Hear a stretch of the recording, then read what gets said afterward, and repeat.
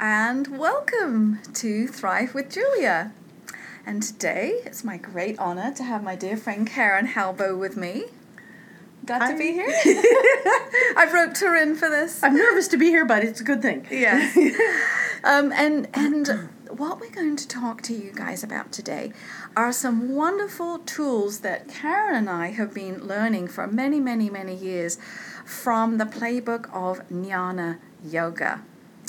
And a lot of people don't even know what Jnana is, do they, Karen? No, when you say Jnana, they have no clue. Yeah, and yoga, they think, the stretching thing and all of that.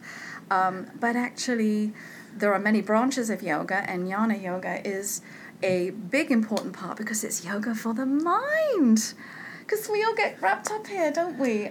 Terribly. And if you look at other religions and other systems, it's the same concepts. Mm-hmm. It's different words. Exactly. And for me, Jnana Yoga, she says, we've been studying. No, Julia learned and went to India and then came back and taught people, and I'm one of those people.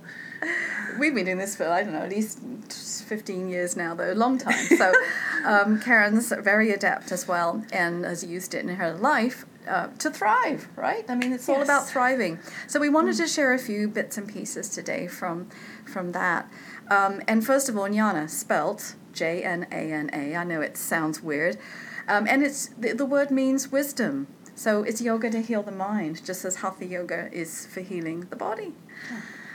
And in Jnana, what we use as our main tool is this thing called the witness. And maybe Karen can explain a little bit about that. Well, the witness is the part of you that remains when everything else is quiet. People who are meditating, they're just letting, if thoughts come in, you let them come in and you let them go. Well, what is letting come in? What is letting go? That's the witness. That's the internal part. And for many people, that's a part without words. And Jnana teaches you to build that part up and come to love it and embrace it and as your most authentic self. Well, yeah, absolutely. And so people think that they are their thoughts, and we are not our thoughts. And we know this because when we wake up in the morning and the mind is quiet, you're just waking up and you're in that sort of lovely zone, you don't just suddenly self-combust and disappear, do you? Because you're not thinking. I mean, You're still there. So this part of you that is always present and always aware, that is what's called the neutral witness. And it's called many other things. You could call it pure awareness. I'm sure the Buddhists who do a mindfulness practice have perhaps their own terminology. But this is the part of us that we can use to help to change some of these renegade thoughts in our heads that drive us crazy. And we've all got them, right? Yes. And for some of us, it is a shorter drive than others. Yeah. I know you had this great metaphor you were telling me about the council. Oh, yeah. I was trying to explain Jnana to a friend, and they immediately identified, I've heard someone call that the committee in the head. Mm-hmm. And sometimes you have a really mean thought to yourself. You're always screwing up. This person is not happy with what you're doing, and it's hard to stay on track. And it's like, don't let that part of the committee in your head run the show. And they say, pass the mic, recognize, I'm I'm thinking things that are not helping me in this situation. How can I move where my thoughts are and what's going on? And for some people, especially people who are more visual, it's helpful to think of, that's the committee in the head and what's happening. Mm-hmm. Actually, Anne Lamott has a quote. She says that her mind is like a big city, and sometimes at 3 a.m, you don't want to be alone there. I can attest to my own mind being like that too a lot of the time. Yeah. And I think especially, again, this last year and a half, there's been so many people struggling and having difficulty that, we hope that these tools we're going to share today will be helpful for everybody, but particularly if you've been having a little bit of a hard time. Because as Karen said, you need practice. You've got to practice having this capacity to observe your thoughts through this idea of witnessing yourself. Because quite honestly, if you can't do that, the thoughts will continue to run you like a robot, and you will not change because you haven't reprogrammed yourself. So in a way, this is like a reprogramming, a reboot of your brain and your mind. Well, and it's such a popular term in today for people to talk about mindfulness. Mm-hmm. And actually, it's kind of letting go of all the full and being in the peaceful center. Right. But they call it mindfulness, which I kind of find confusing. Right, it's sort of mind emptiness in a way, but Yeah. that's okay. We try not to confuse y'all. So I thought we could just move on to some more practical examples, and you can see how, you might start to use these sorts of awarenesses to help you, right? And the first thing we'll discuss is complaints, because oh my gosh, I know I have complained to myself so much this year. Have you been a bit complainy this year too? I've been very complainy. Yeah. And now there's to me it's like step one, okay, you're complaining. But step two is, wait a minute, I'm complaining. If I'm doing my work and saying, I just cannot stand this job, well, I'm telling myself that, and I will feel less tolerant of the job going forward. So that complaining is not helping me. No, and I know for me, if I'm complaining and I'm caught up in it, I feel tense and contracted, and my energy just spirals down. Do you find that too? Yeah. Well, I start to feel really hopeless and helpless. I don't like that feeling, and it's like, well, staying in complaint isn't going to help me. Well, the thing is, it often doesn't change anything, does it? Yeah. I'm British. We love to complain about the weather. Oh, it's so darn hot this summer. Oh, it's pouring with rain and freezing cold. We'll complain no matter the weather. It's a British thing, believe me. And it doesn't change the blooming weather, however much you complain. But what it does do is that, in a way, grumpiness breeds grumpiness around other people. So everyone goes, oh, yeah, terrible weather we're having. And I notice this is spiraling down that happens where everyone's complaining together. Yeah. Was it Company Loves Misery? Is that? Oh, yes. Yeah. Misery Loves Company. Oh, misery loves company. Okay, yeah. So, I mean, have you guys felt that way a little bit? I'm curious, but so many of us have had so many challenges this year with isolation and maybe working from home and with kids, who knows what. And it is so easy to drop into that complaining mind when perhaps it isn't going to change a lot. So what you can change is your thought. Yeah. How you think about it. Yeah. Yeah, and I don't know. I'm gathering more people have this experience. My biggest complaint is that by working from home, my office and the snack room are too close. And I swear sometimes I feel so closed in and bad from the complaining that I'm going to food just to feel better. And if I had a different tool to feel better, then I could make a different choice. Yeah, right? Well, the good news is we're going to rope in that neutral witness here. And again, the first thing is to catch that complaint. You know how you will suddenly have a thought and remember where you put something you'd lost, or you suddenly just catch yourself having a real negative judgment perhaps about someone else, and you go, ooh, I don't want to be that judgy person, but I noticed I just had that thought. Well, that's the neutral witness, and you all already do this. Everybody does it. Yeah. And so you just got to sort of practice using this muscle a little bit more. And I find my mind is overwhelming to me. So if I can have just one or two things every week to focus on, then often that's about all I have the capacity to do at once. So what we're going to suggest for you to do this week is to watch when your mind complains, because it's going to do it. Yeah. Yeah. And so that's the first step, right?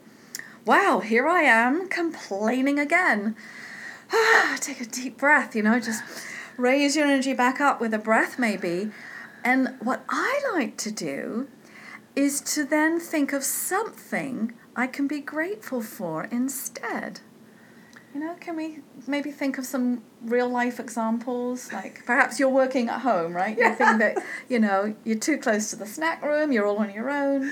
Well, and then I get really frustrated with the job and I realize I'm complaining and I'll be like, oh, thank goodness I'm not in the office. Thank goodness I'm not somewhere where they can hear me cussing at the screen and giving them the bird over and over again. There's a certain amount of privacy that I have from this setup, and that's a benefit. I like that part. Sure. And you just think about what are the parts. It's a mix, and which side of the mix am I looking at? And when I'm complaining, I'm looking at the side that makes me less energetic and less happy. Mm-hmm. Mm-hmm.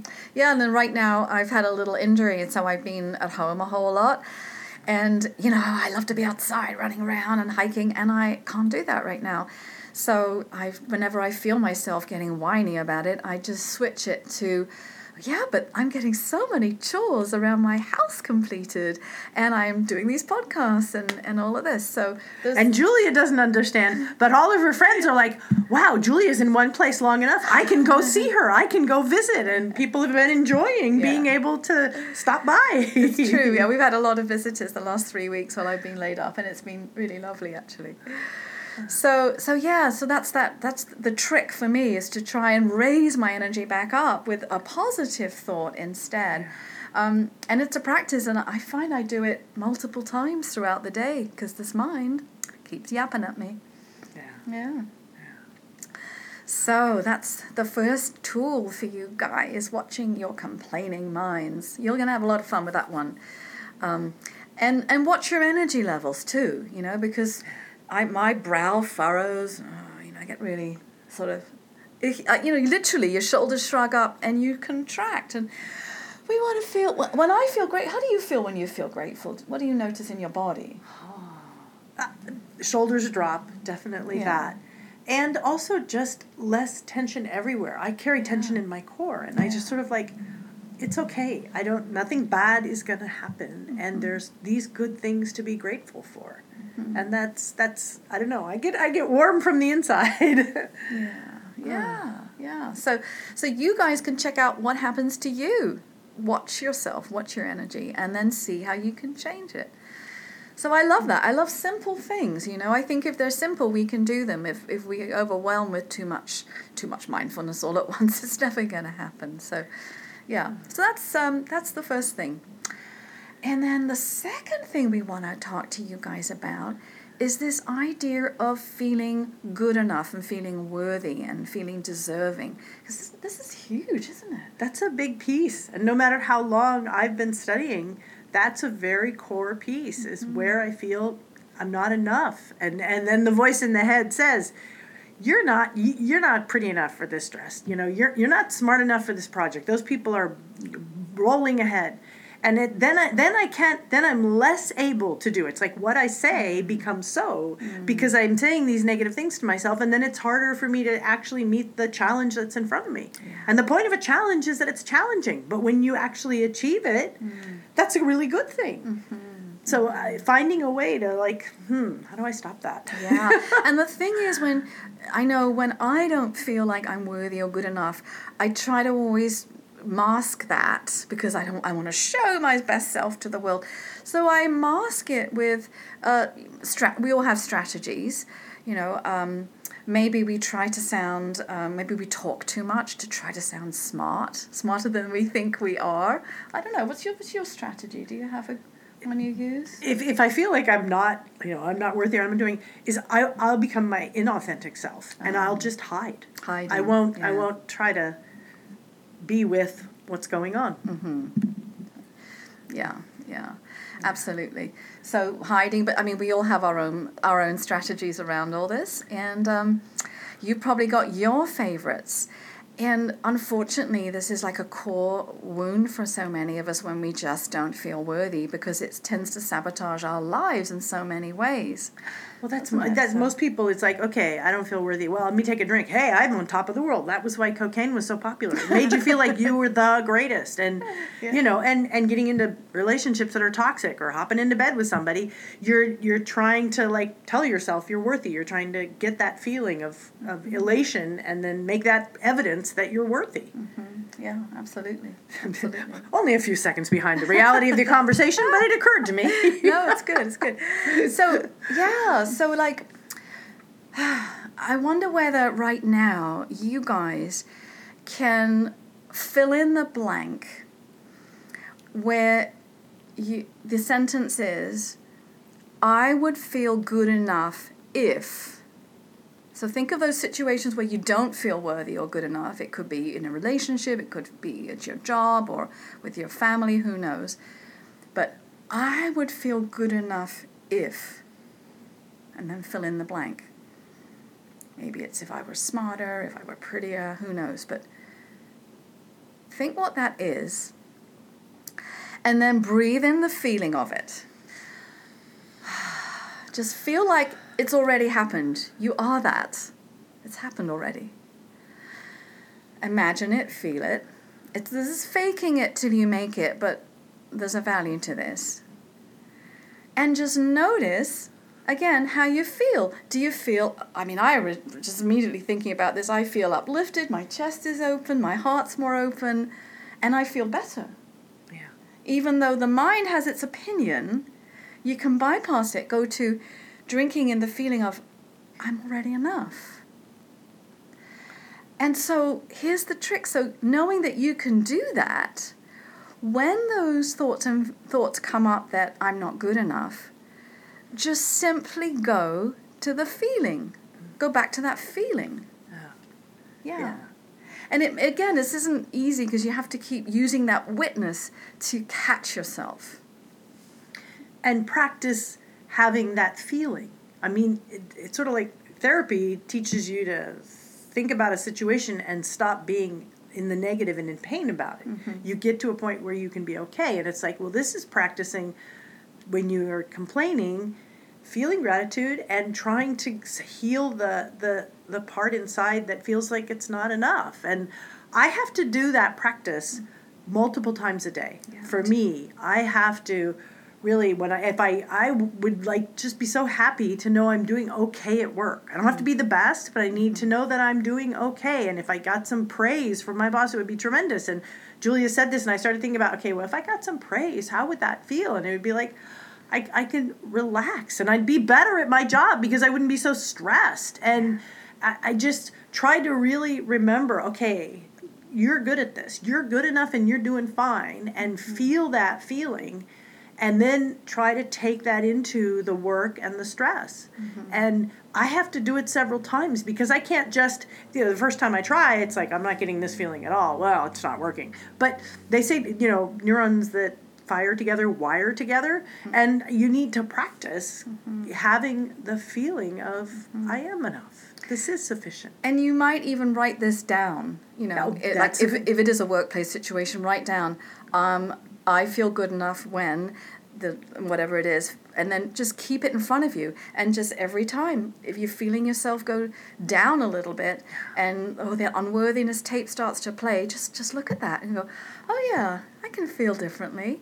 It's a choice. Yeah. Mm-hmm. Yeah. And for lots of people, writing things down is a good way to anchor a concept in your brain and to read it over. Sometimes I'll put affirmations on my mirror in the bathroom, and it's been helpful. Yeah. What am I thinking during the day? Well, I'm going to think this positive thing. Mm-hmm. They do work, but you have to keep practicing and repeating. And you'll find eventually those negative thoughts will just start to not necessarily disappear completely, but they'll become less and less. And maybe one day they are gone. Well, and then you can be conscious. You hear the negative thought, and you can identify, oh, that's me just telling myself I'm not enough here. Mm-hmm. And I was made the way I am, and I am enough. And so that's a false thought. It's not serving me. And so try to work with that. And another friend I have says, put those thoughts in the trash can. Just imagine you're trashing it. And then, like Karen said before about this idea of a counsel, pick up a different mic from someone else who's in your own personal counsel, who's more your cheerleader. Well, we've all seen a counsel where there's all these different views, and sometimes there's just one note Sam who's always, but it's going to not work, and here's why, blah, blah, blah, blah. Well, you have that in your head, and you can say, nope, sorry, the rest is going to make the decision. Yeah. And to choose where you put the emphasis. Yeah. So play with that, you guys. Play with these tools. Be aware of this part of you that is watching your thoughts. And I really would love to hear from you if this is helping you, because I do think these are two of the most useful tools that we have in terms of some really basic good jnana pieces that have helped me and helped Karen and helped so many people. If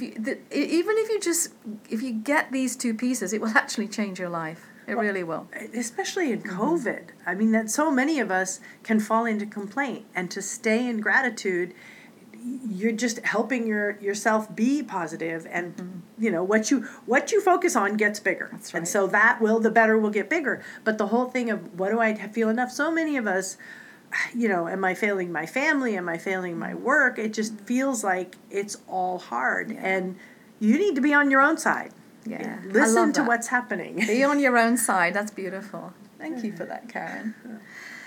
All right, everyone. So I hope that's been useful for you. And I thank Karen so very much for joining me this morning and sharing wisdom and jnana yoga. Now you know there's a different form of yoga, not just hatha yoga movement. So at least there too, you've learned something new, I hope. And we will see you all next time.